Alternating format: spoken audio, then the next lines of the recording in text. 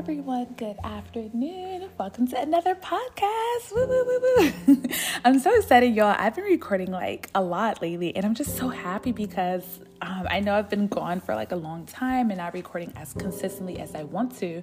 And I'm just always so inspired when I get time and the opportunity to record, to be inspired by reading. I'm always inspired by reading, right? But I feel like some of the readings are personal for me to learn and glean from, and then some are both personal but also for me to share with those that might need it. And today is one of those days where after doing my Bible study, I'm like, wow, okay, this is something where I just felt inspired to share with you all. And today will be a really in-depth study of Luke chapter 8.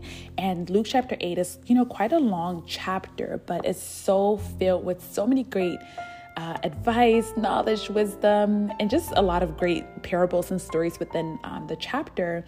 And so I don't want to introduce or wrap in the intro so much. I just want to get right into what we're going to talk about today, because it will be a lot of great insight and information that I'm learning.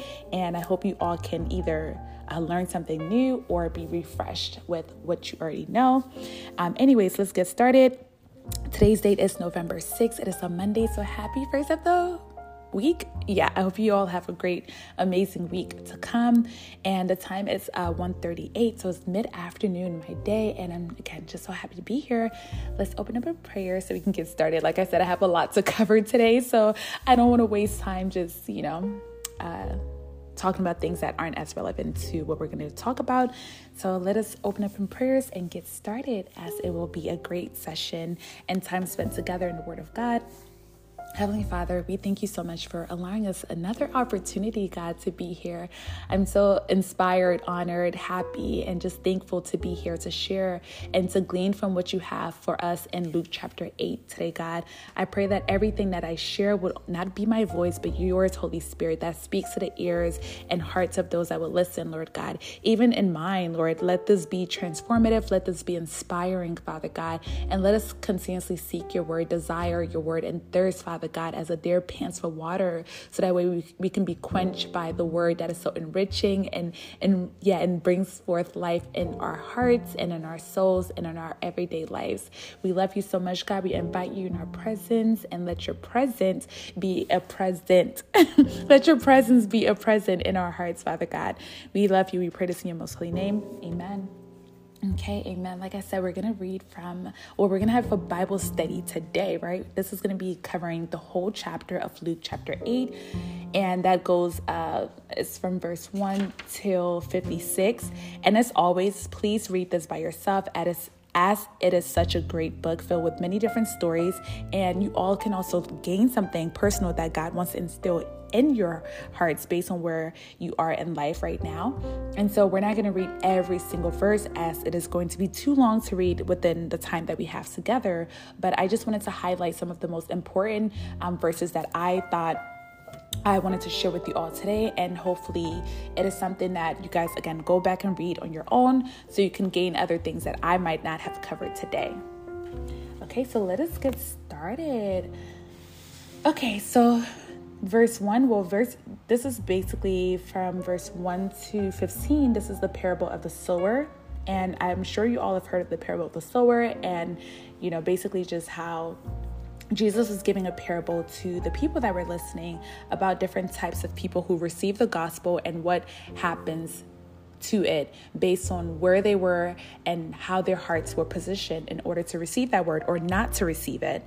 And so verse 1 to me, right, it's amazing, because it says Jesus traveled from town to town proclaiming the good news of the kingdom of God. And I really like this, because to me it's giving us insight on what we as Christians should be doing. We should have a purpose, a desire to proclaim the good news of the kingdom of God.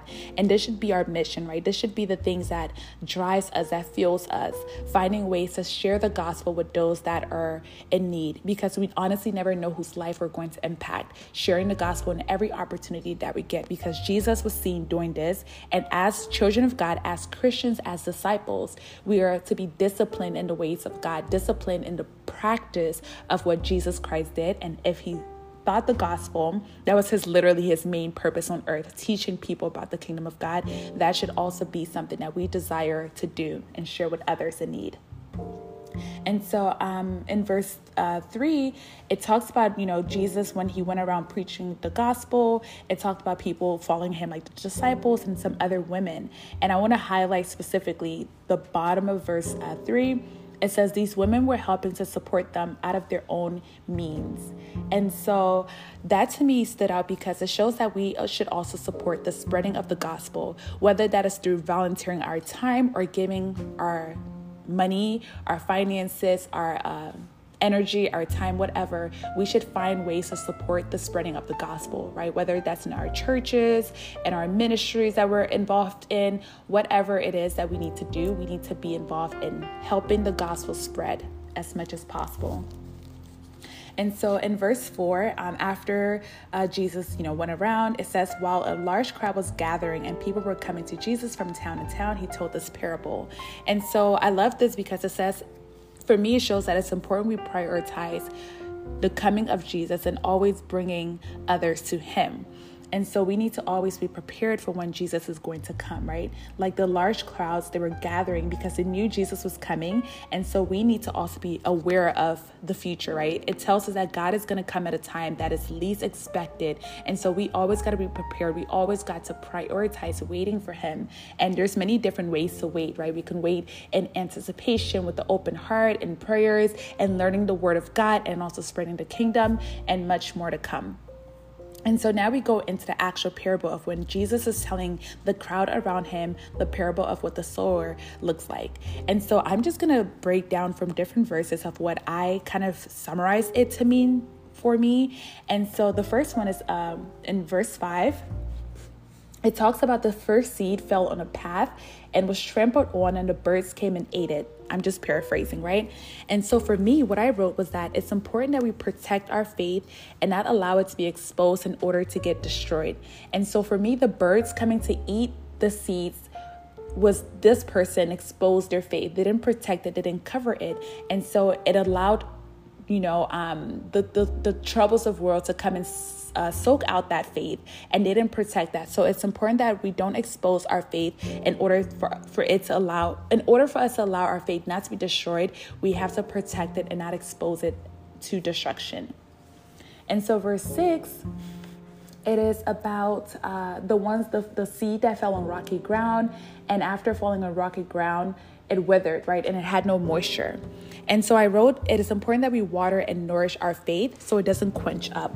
We constantly have to water our faith by spending time in the word of God, spending time around people of God in church, with our friends, edifying our spirit, right? We don't allow our faith to grow dry because we're not constantly watering it.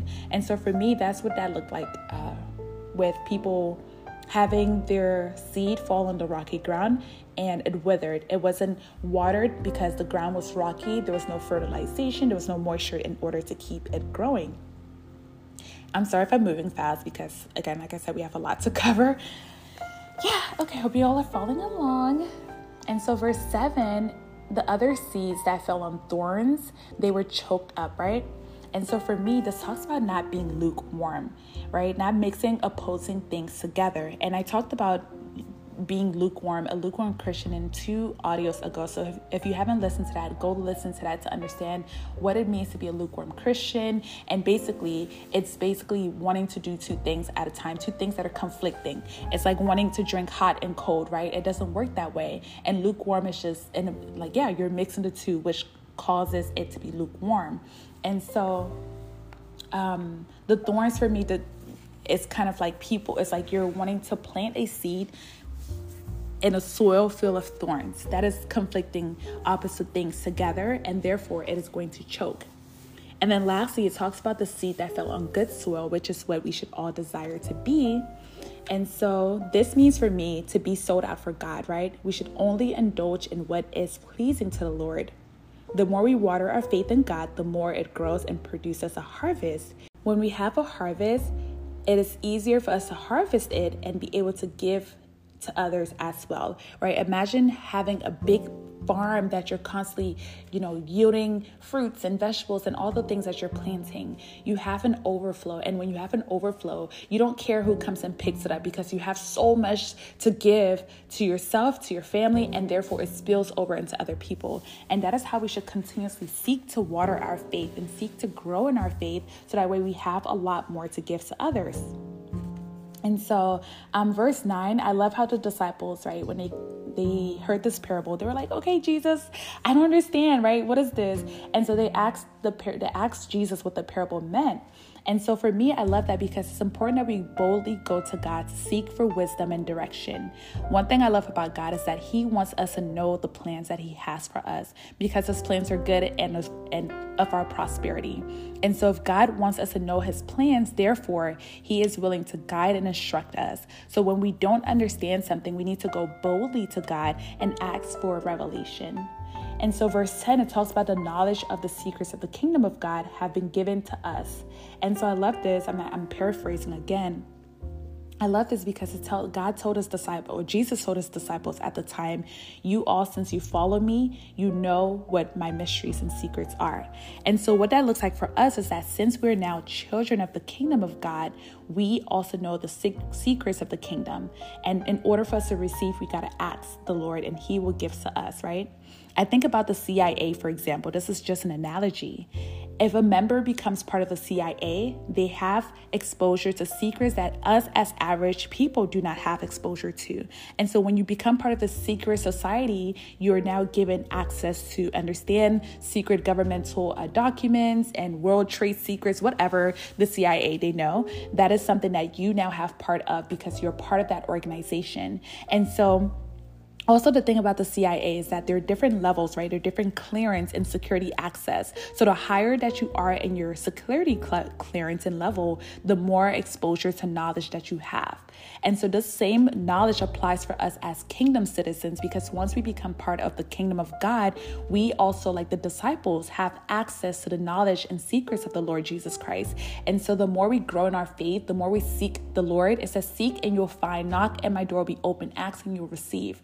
The more we do what it says in Matthew 7 verses 7, the more knowledge and information we have, the higher our level in the kingdom of God becomes. And that is all because we're now part of this great kingdom. So we have exposure to these secrets. And so moving on to we're going to now read the parable, a lamp on a stand. This is going to be from verse 16 to 18. And so this was really interesting to me because it talks about a lamp, right? When you light a lamp, you don't put it under a bed, but you put it on a table so it can lighten the whole room. And I kept reflecting on this and I was like, what can this mean in today's world? And so for me, the light represents Jesus Christ, right? He is a light in this world of darkness. And so when we come to God, we have this light now within us. We have the Holy Spirit that brings light in our bodies, in our worlds, in our lives. It transforms us. And so when we have the light, right? As it talks about in verse 16, we cannot hide the lamp under a bed. And so for me, what this looks like is that we cannot hide Jesus Christ within us, right? And so we cannot try to pretend like we don't know God. We can't pretend like we don't have our identity in him. And so some people, right, they pretend in the sense where, for example, if you're at work, you might say, oh, I'm not going to talk about Jesus Christ. I'm not going to share my faith because it's quote unquote not appropriate. Or if I'm around certain people who don't like me talking about God, I'm going to quench this identity of mine because I don't want to upset people. I don't want to ruffle feathers. That is how we are quenching this light within us. And we should not do that, right? Because when God is a part of us, we should have this desire to want to share about him. That doesn't mean that you're at work being annoying and like, that's that person that's just kind of like, oh, like, you know what I mean? Like there's some people who like, I don't know how to explain it too well, but it's just more so not hiding it, being open, being proud, but also not just being in people's faces that you're turning people off and being annoying and actually pushing people away from the faith because you're just overly you're overly sharing in a way where I don't know. I hope you guys understand what I'm saying, right? There's a way to share your faith and not be obnoxious about it and not make people feel like they're worse of people because they don't understand and know your faith. I hope that makes sense, and I hope you guys can understand what I'm trying to say because I can't think of how to properly explain it at the moment, but y'all get my drift, hopefully. Okay, so going on to verse 17, it talks about nothing that is hidden will be hidden forever, and let me just read it. For there is nothing hidden that will not be disclosed, and nothing concealed that will not be known or brought into the open. So it talks about this light comes into darkness and brings forth light and darkness, right? And so for me, what that talks about is that when Jesus comes into our hearts, he changes the way that we are. He washes our sins, he cleanses us, and he brings us into the light. If we're living a life of darkness, whether it's by sin or anything that causes us to shy away from God, when we allow him to truly come into our hearts, he cleanses us, he washes these things of darkness, and he allows us to only represent and reflect light, because he is light, and where the Holy Spirit dwells is light. And so going on to verse 18, it talks about, therefore, let me read it. Therefore, consider carefully how you listen. Whoever has will be given more. Whoever does not have, even what they think they have, will be taken away from them. And so I said, the more that we seek him, the more the light of him grows within us. So that means that we got to seek God, know his word, spend time in him, and we'll grow closer to him. Right? And then if we deny God, the worse we become. I thought of an example of bitterness or anger or a grudge, unforgiveness, whatever that case might be, right? Let's use the example of unforgiveness. Let's say that you had an experience with somebody who did something really bad to you, and you're holding a grudge against them, and you're not willing to forgive that person. The longer you hold on to that feeling, the more it grows, and the more it starts to burn up, and it just really affects you deeply, because you're not willing to let go of that thing, right? I heard this quote a while ago, where it says, holding a grudge is like drinking poison and expecting the other person to die. And that was just so powerful, because that is exactly what it means to hold a grudge. It's like you want to, make that person angry, but you're the one who's angry. You're the one that's affected internally. And so I reference this to the scripture, because, when we try to reject God, we actually become worse. Kind of like when you try to hold a grudge, you become worse. You become bitter. You become more angry. And then before you know, you're changed into a completely different person. And I'm also reminded of the scripture. I'm going to paraphrase. It talks about whoever wants to save their life will lose it, but whoever loses their life for my sake will save it. And so the things of the kingdom are opposite, right? The more we try to hold on to something, the more we'll lose it. The more we're open and free and just trust in God, then we gain all these things. And that is exactly what it looks like to gain God. The more we seek him and, just allow God to take over, the more that he'll do that freely without us having to struggle. And so we are going to skip to the next parable, which is about Jesus' mother and brother. And so highlighting specifically verse 21, this is when some people, first of all, it says Jesus, let me just read it. It's literally 2 verses, 19 to 21. I'm going to read the whole thing. Now, Jesus' mother and brothers came to him, but they were not able to get near him because of the crowd. Someone told him, "Your mother and brothers are standing outside waiting to see you." He replied, this is Jesus responding to this man, "My mother and brothers are those who hear God's word and put it into practice." I love verse 21 so much. Let me read that part again.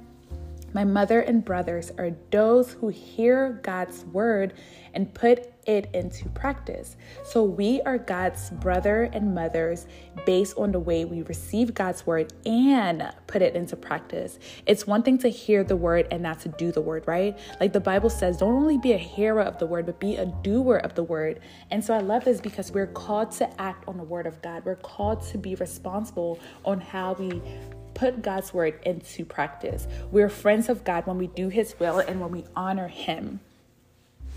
And so moving on to the next parable, the one that says Jesus calms a storm, and this is derived from verse 22 to 25.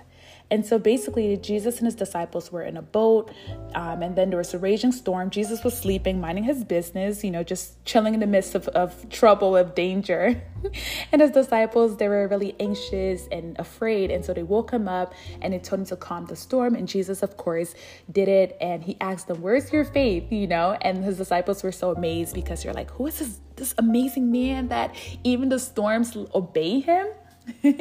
And so I love this because what does this look like in today's world, right? When we're faced with storms in life, we should not panic, but we should rely on the Lord Jesus Christ. Because in the midst of our storm, guess who's present? Jesus. And when he's present in the midst of our storms, he will see us through.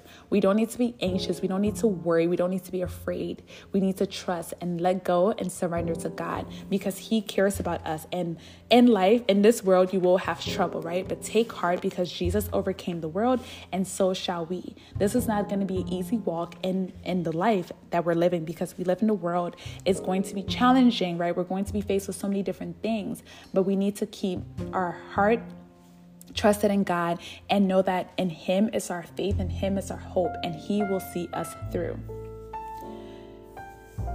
Okay, so moving on to the next parable, this is when it says Jesus restores a demon-possessed man.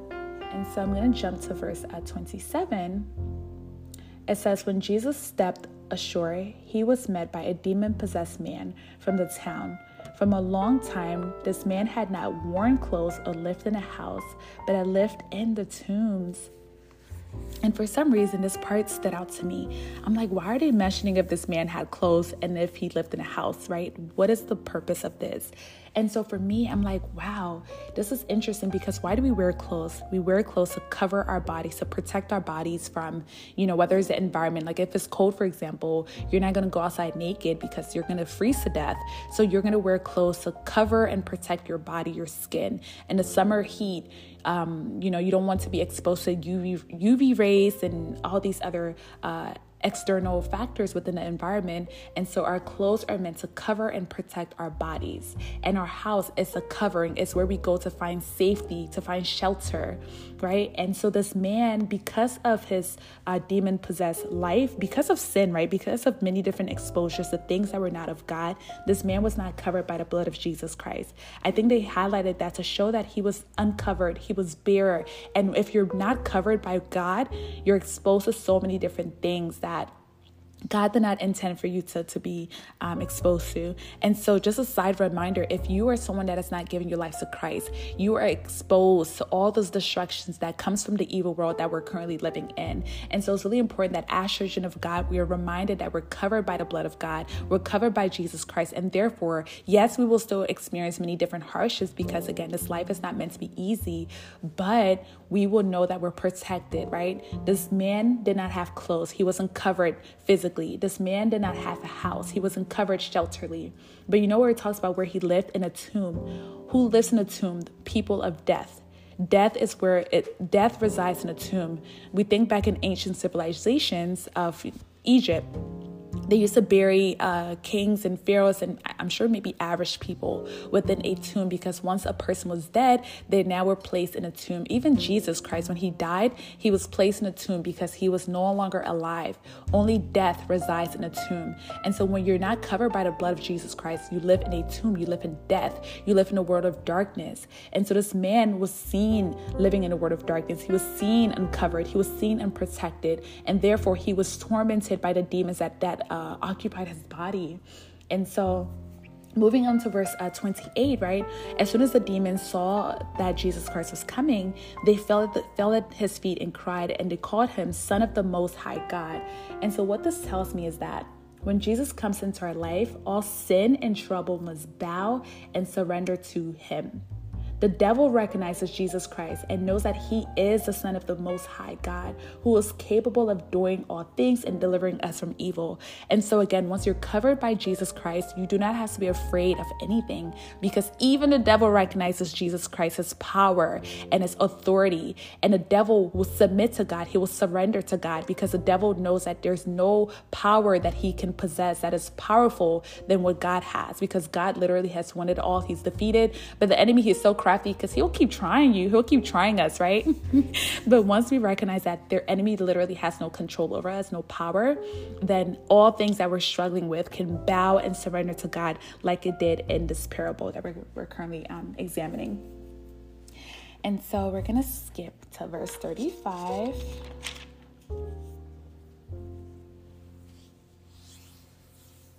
Okay, so this was after Jesus came and cured the man, and he told him that, okay, go ahead. You are no longer consumed by this demon-possessed demon-possessed spirit.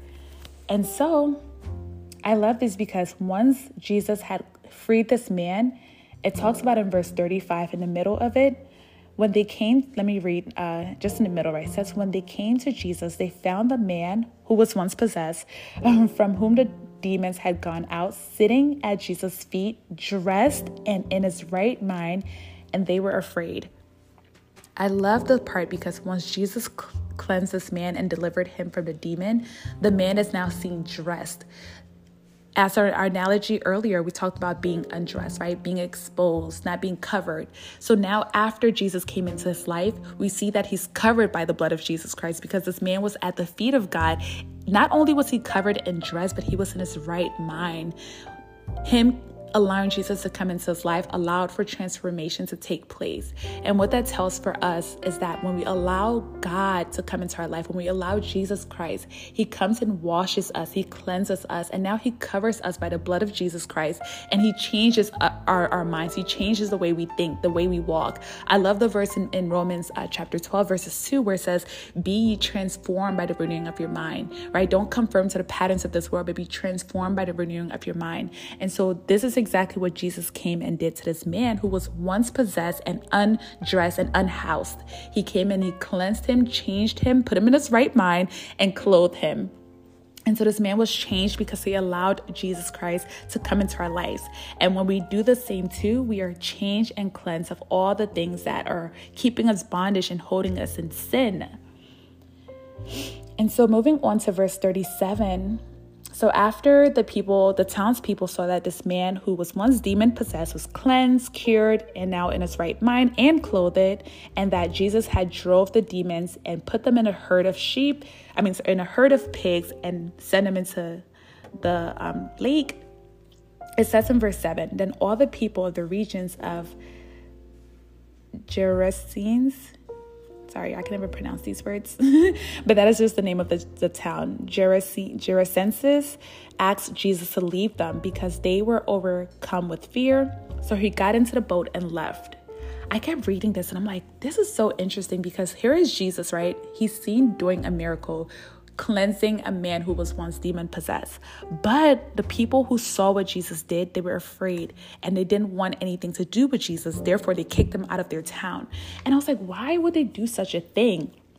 And so I thought of like something, I thought of an analogy, because sometimes in our life, like I said, we're going to have trouble. Trouble is going to come into our lives in order for Jesus to produce something good. So sometimes it is God himself who allows these troubles to come into our lives in order to produce something good. And all the things, because it talks about in the scripture, all things work together for the good of those that love God and are called according to his purpose, right? This life is not going to be perfect. We will have trouble. We will face turmoil. And sometimes that turmoil does not come from the devil. It comes from God. He allows certain things to happen. He allows certain bad, quote unquote, bad things to happen because he wants to produce something greater than what we can ever think, hope, or imagine. And it's important that when we when we do face these trials, these troubles, we don't allow our minds and circumstances to cause us to curse God and allow God to leave our lives, or God would never leave us, right? We're the ones that forsake him. He never leaves nor forsakes us. We're the ones that leave and forsake God. And so sometimes as human nature, we can expect God to be a genie, expect God to be, on standby to do every and anything we hope and wish he does for us. And that is not how God works, right? And so like I keep saying, we will have troubles in this world.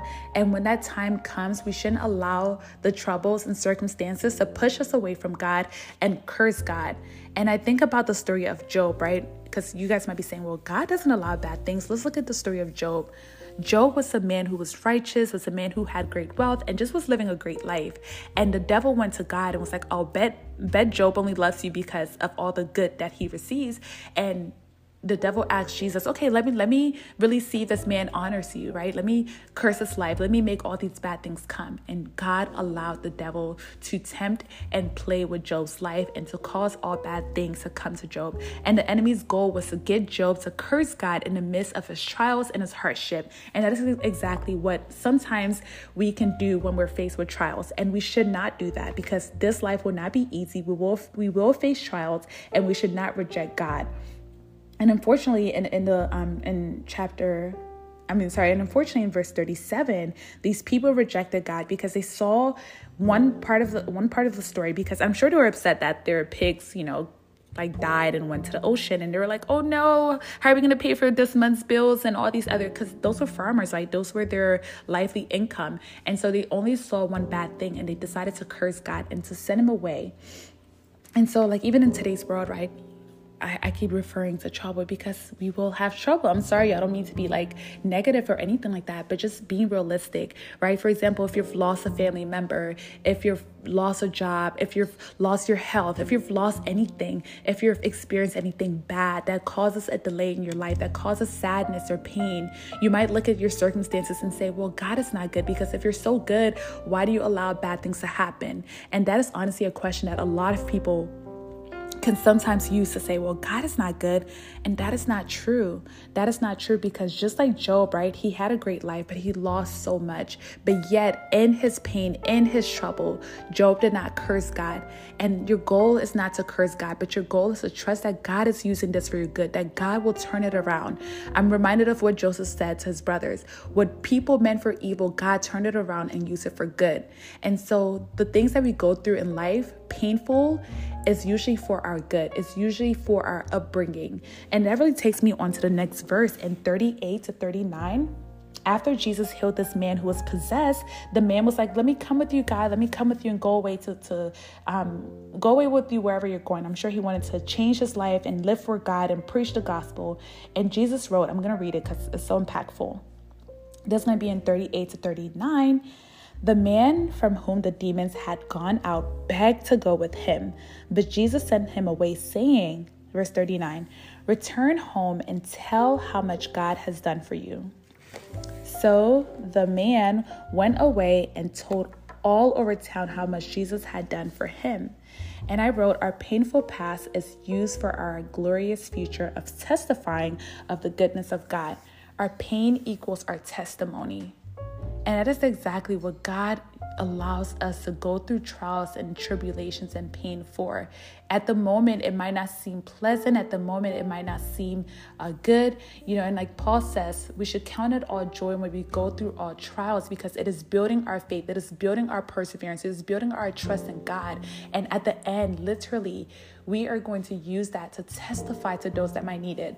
I even hear a lot of people that I've listened to sermons, they always talk about the trials in their past that they experienced that was so bad. It's usually what they're using as their ministry. For example, women who maybe experience abuse, whether it was physical abuse, rape, marital problems, whatever, that becomes their ministry. That becomes something that they're used to inspire and encourage other young women. For men who maybe, lost their father, so whatever the case might be, they use that. Or like, for example, someone I really love and follow, two of them, R.C. Blakes and Tony Gaskins.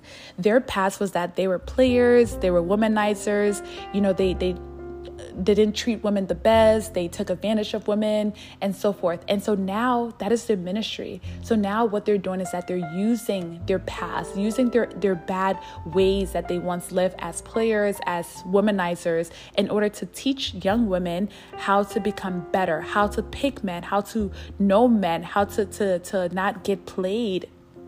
And so based on their experiences, right, they would never know how to teach women if they did not go through those experiences themselves. And so sometimes the things that we go through, the pain, the trials, our past, it is used for our good in order to teach and supply other people with that wisdom that we have gained. Because truth be told, how can you teach somebody about faith if you've never had a faith experience? How can you teach somebody about perseverance if you've never had to persevere through any trials, right? How can you tell someone to trust in God for healing and deliverance if you've never experienced sickness or trauma? You can't. And it's usually out of your own personal experiences that you're better versed to share with others based on your experience and based on the things that you did in order to get you through that trial and that situation. And so it's hard, y'all, because I know it's really hard at the moment when we're facing these things to think of this mindset like, oh, well, okay, I'm going to use this to inspire people. It is hard at the moment. But when you overcome that season, you can literally reflect and say, wow, God, thank you for allowing me to go through this because I can now use it to be a blessing to others, right? And so moving on to verse 40.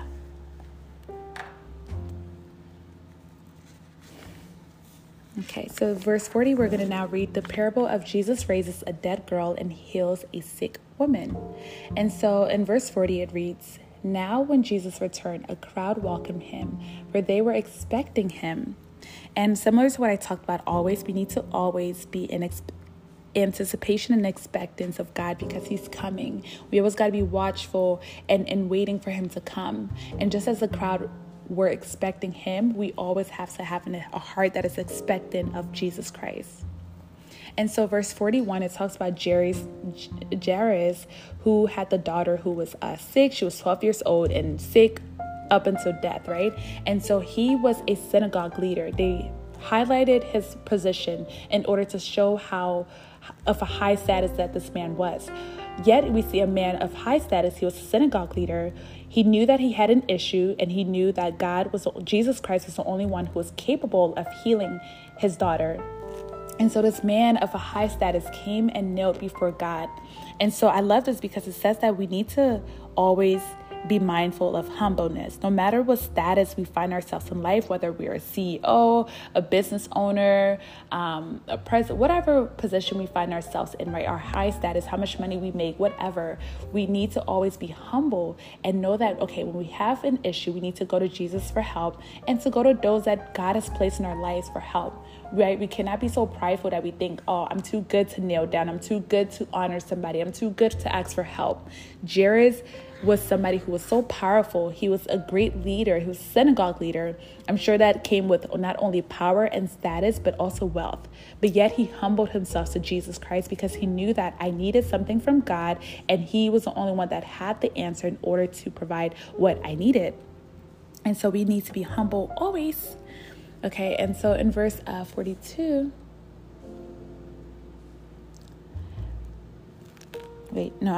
verse 42 to 48, it talks about the lady who was bleeding, who came to Jesus and touched his garment in order to have her bleeding stop.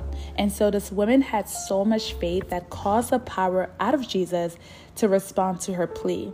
And so without faith, it's literally impossible to please God. And so when we have faith in Jesus, we need to trust that whatever we're hoping for, he has a power and capability in order to do as we request, according to his will, right? This lady, she had so much faith that if I touch Jesus, if only I touch him, I will be healed. And because of that, because of her faith and her expectant in the power of Jesus, she got what she desired and requested for. And so when we have the same faith in going to God and asking for our prayers, he will grant us that request as well. And so moving on to verse 49 to 50, this is when now Jesus goes with Jairus to heal his daughter. And so 49 to 50, right? And so it's really important that we don't look at our current. So before I go into that, so Jairus first, I'm sorry if I'm mispronouncing his name, but first of all, he came to Jesus in order to ask him to go heal his daughter, who was once sick at the time. And so while he's getting Jesus to go to his house to heal his daughter, some of his servants come and say, don't bother Jesus anymore. Your daughter is now dead, who was once sick. She is now dead. And so Jesus says, don't worry. Let me read this specifically in verse 50. He says, don't be afraid. Just believe and she will be healed. So Jesus is instructing Jairus to not be afraid of his circumstances. And so what I wrote was that we should not look at our current circumstances and be distressed. but instead we should focus on Jesus and be strengthened and have faith and hope in him. And so despite what life throws at us, despite what we're faced with, we need to trust that God is capable of overcoming our situations. Jairus could have easily said, you know what, Jesus, never mind. I only came because my daughter was sick. Now that she's dead, it doesn't even matter anymore. Just go about your business. And truthfully, Jesus would have went about his business, because at the end of the day, we have free will to choose to decide to believe or not. But Jesus comforted him. He said, don't worry. Although she's quote unquote dead, trust that I can do and I'm capable of healing her and do anything. And so we need to have faith that despite the circumstances that life throws at us, we need to trust that only God has the answer to actually provide for what we're hoping for.